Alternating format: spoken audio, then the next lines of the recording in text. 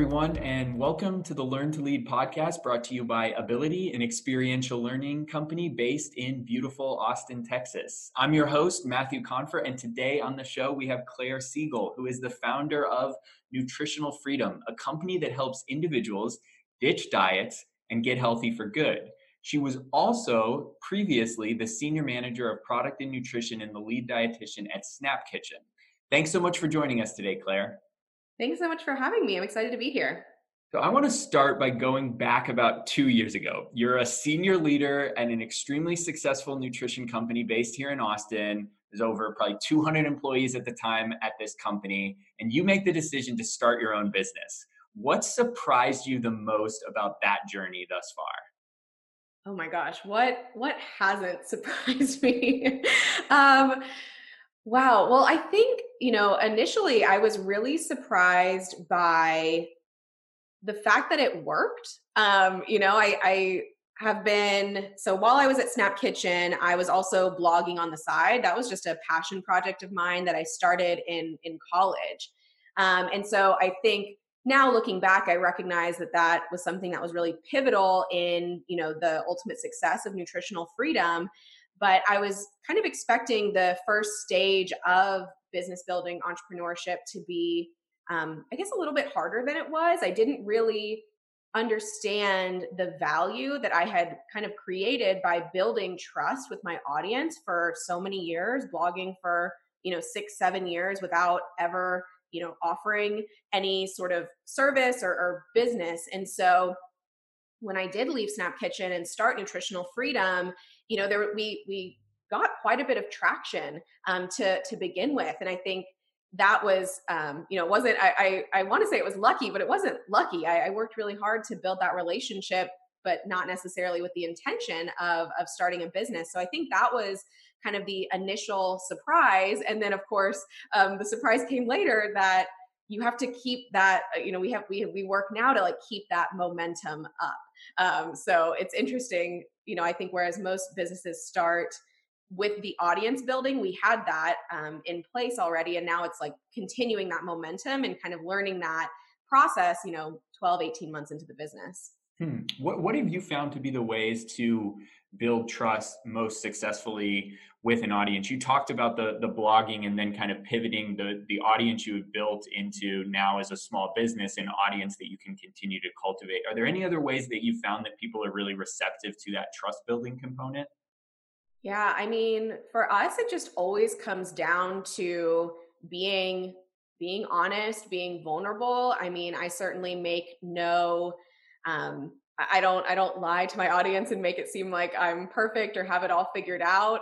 So I think it's a really fine line of being, aspirational, and then also being human. And people really connect to that. I think especially in 2020, we're really smart when we're being marketed to. We know what to look for, and we know when things don't feel quite right. And so for myself and also our marketing team, it's really about being both.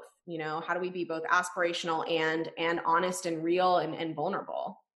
So our show is really focused on leadership. And one of the reasons that I wanted to talk to you is because there are many things that make a great leader, but given your experience and focus, part of what I wanted to get at is why is nutrition and health such a vital component of successful leadership? There's a lot of stress associated with starting your own thing, and your thing is focused on health and wellness. Can you talk a little bit about why you think those are key components of anybody's life, but maybe specifically as people who are dependent on as leaders?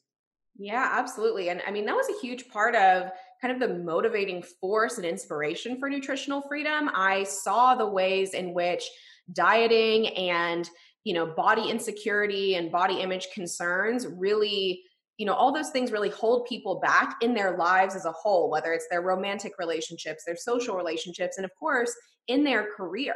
If you're second guessing yourself because you don't have that, high level of self-worth and value because of the relationship you have with your body, it's going to hold you back in your leadership. So there's, a huge amount of leadership that really has to do with your self-worth and your confidence, right? It takes a confident person to feel like, okay, I have the competence and ability to lead a team. And if those body concerns are coming up, or if your relationship to food is problematic, that can be something that can really hold you back, oftentimes at a subconscious level.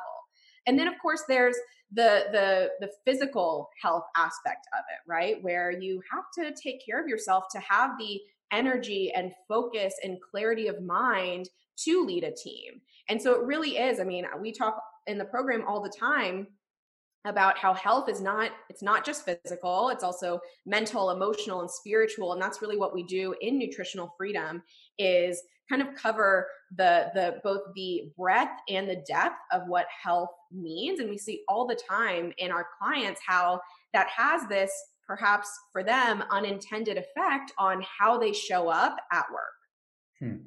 So that's a really kind of fascinating thing that I want to dive into, because a lot of the posts that your organization does, and some of the most popular ones, are built around goal setting, which I think is critically important, in the kitchen or around health, but it's also kind of important outside of the kitchen as well. Any tips or tricks or strategies to allow people to kind of operate at their full potential from a goal setting perspective?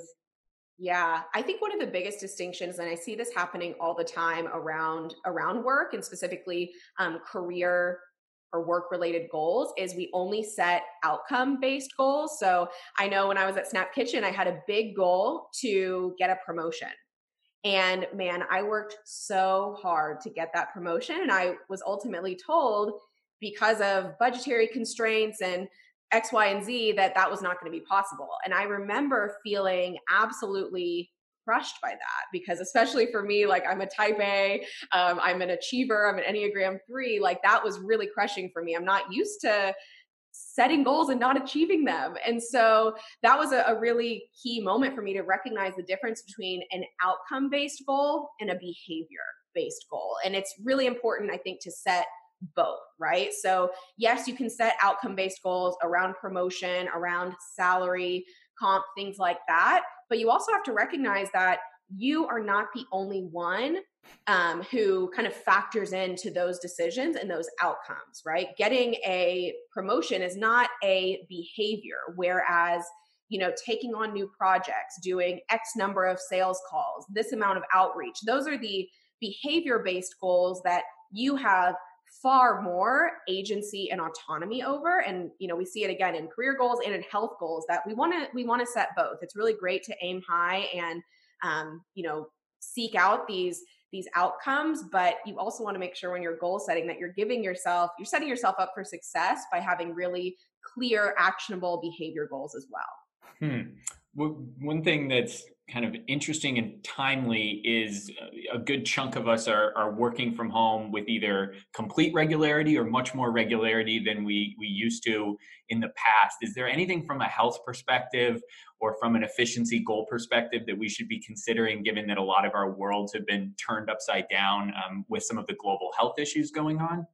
Yeah, we actually just created a whole course called Healthy at Home that's all about kind of creating structure and implementing habits and routines around your health when it comes to, as we say, like living, working, and everythinging from home. I've heard from so many people on social media, and we've done a little bit of corporate wellness work recently. People are really struggling with a lack of structure. And so my initial point is always to like kind of check that statement, or frankly a limiting belief. It's not structure that you're lacking, it's a lack of externally imposed structure. And what that creates is a huge opportunity for internally imposed structure, which is incredible. I think for so many of us, we've spent the last few years, 5, 10 years, however long you've been working, feeling like, man, if I just had the time, if I just had more control over how I spend my day. Well, now, you have it. And so kind of wrapping your mind around, this is an amazing, not to detract from, for sure, the times are tough right now. And I don't want to detract from that at all or minimize it.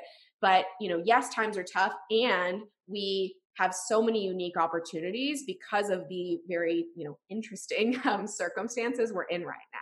So how can you create internally imposed structure for your health in the context of working from home. And recognizing that, you need to create a supportive structure, not a black and white rigid framework that is motivated by like perfectionistic thoughts. It's really about kind of meeting yourself in the middle and setting yourself up for success. So that can mean really small things: going on walks, being thoughtful about your meals, committing to 3 square meals a day versus grazing from your pantry all day long. Those are the small changes that really add up and can give you that energy, that focus, and that structure that you need to show up for yourself in a way that makes you proud. All right, grazing from the pantry resonated a little bit with me. So I'm going to move us to, you have this super unique perspective, which is you were a leader at a small but growing, extremely successful company here in Austin. Now you're the leader of a small, relatively new company. What have you learned about yourself as a leader in terms of what was necessary to be successful in a more fully functioning organization and necessary to be successful when it really does, the buck kind of stops with you? Yeah. Oh my gosh. I mean, I think the learning curve of really stepping into leadership has been the most rewarding and the most challenging thing that I've probably ever done or ever gone through. And it's one that I recognize like will continue, I imagine throughout the rest of my life. So I think I've really learned the difference between working in and working on the business as I've grown my team, and we have a small team, but I've really had to focus more on working on the business, which is a totally different set of tools and considerations than when I started and when we were first figuring out, okay, what is this coaching call going to be about? Now I'm thinking about, now that much of that is settled, or it's in the hands of my amazing team members, and I recognize my role is driving vision, it's driving culture, and that is, like I said, a totally different set of tools and skills that I'll be honest, I'm very much still learning, but super inspired by. And so that's been a fun journey, for sure, in the last, I don't know, year or so. So you talked about outcome-based goals, which was a nice way to frame it. And your kind of firm in many ways talks a lot about goal settings with individuals. Can you take us behind the curtain? How do you think about goal setting as an organization when you think about where you want to be 6, 12, 18, 24 months from here? Yeah. So one of I would say the best things I did as a leader, and in terms of like kind of creating the operational schema of the business, is read Traction by Gino Wickman. And it offered a really wonderful framework for goal setting, for kind of establishing vision, things like that. So we really followed that rhythm. So we started the year with an annual meeting in which we talked about the 10-year vision, 3-year vision, and 1-year vision. And then based on that 1-year vision, we created what's called quarterly rocks for the business. And that's, 3 to 7 goals that we have for the business. And it's a mix of more outcome based goals and then also more action based goals. And then so we have those as a business, and then every team member sets their own rocks that are in service of our quarterly rocks as a business. And that's kind of the rhythm that we go through. Once a quarter we come back together, we review our rocks, we set new ones, and keep moving from there. And of course, adjusting and pivoting as needed. And that's been something we've definitely had to go through in the last couple of months, given current circumstances. But it's a really great way to keep everyone on board with the vision. We also go through our values at that time, and so it's a good time to come together and really keep the mission, keep the why, and keep the vision front of mind when I'm sure it's so easy to get caught up in the day to day of running a business. It definitely is. And if I could hypothetically turn the clock back, is there anything you would tell yourself 2 years ago about maybe the risk that you were taking or how to be more prepared for it, or anything that would help this process, even though it has been successful to date?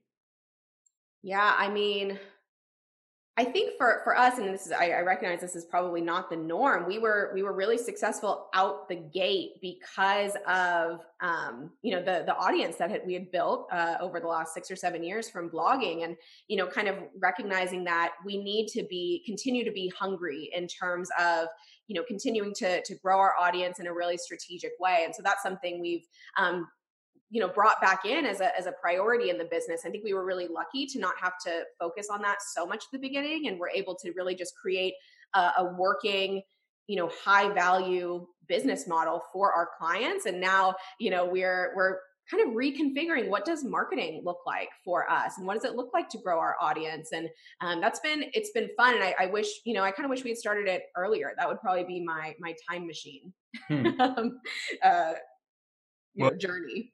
That is a great spot to end this part of the conversation and move to our rapid fire questions, which we ask all of our guests. And the first one is this: if you could describe your own leadership style in one word, what would that word be? Ooh, my leadership style in one word. I would say compassionate. And I think I hope that I offer my team members a lot of perspective and understanding in terms of their desires and goals. And that's been something really cool to get to explore. And who knows, in a year that word may evolve, but right now compassionate feels like the right one. perfect. And the last rapid fire question is this: what is the best piece of advice that you have ever received? Oh my gosh, the best piece of advice that I have ever received. This was not directly given to me. I wish I could say it was, but it's Glennon Doyle, who wrote Untamed, among many other books. But her most recent book, Untamed, has been such a powerful message for me very recently. But she has one line in the book that says, "The braver I am, the luckier I get." And as we've evolved as a business, taking risks as a business feels riskier now that we have a team. But I remember just getting started, it was true. The more risks I took, the braver I was, the luckier I got. And reading that just a few months ago was such a good reminder that as so much of what we do as business owners is taking calculated risks and getting to at the very least learn from it. And of course, the best case scenario is that you get really lucky and it furthers your growth. Well, compassionate leadership and bravery. I like it. Thanks so much for joining us today, Claire. Where can our listeners find out more about you? Absolutely. Our website is nutritionalfreedom.co. I'm on Instagram at Claire_Siegel. And Matt, I think you and I launched podcasts at around the same time. So you can also find us on Apple iTunes, wherever you listen to podcasts. And we are the Nutritional Freedom Podcast. Well, thank you for all the great insight, and thank you to all our great listeners for joining us. If you enjoyed today's show, we would love a rating and review in your podcast app of choice, and we truly appreciate it when you share this show and any of our shows with your network. You can find me on social media at Matthew Confer, and you can find our organization Ability, that is ABILITIE, at ability.com, and be sure to subscribe so that you get our next episode. And I want to thank all of you for joining us on the Learn to Lead podcast.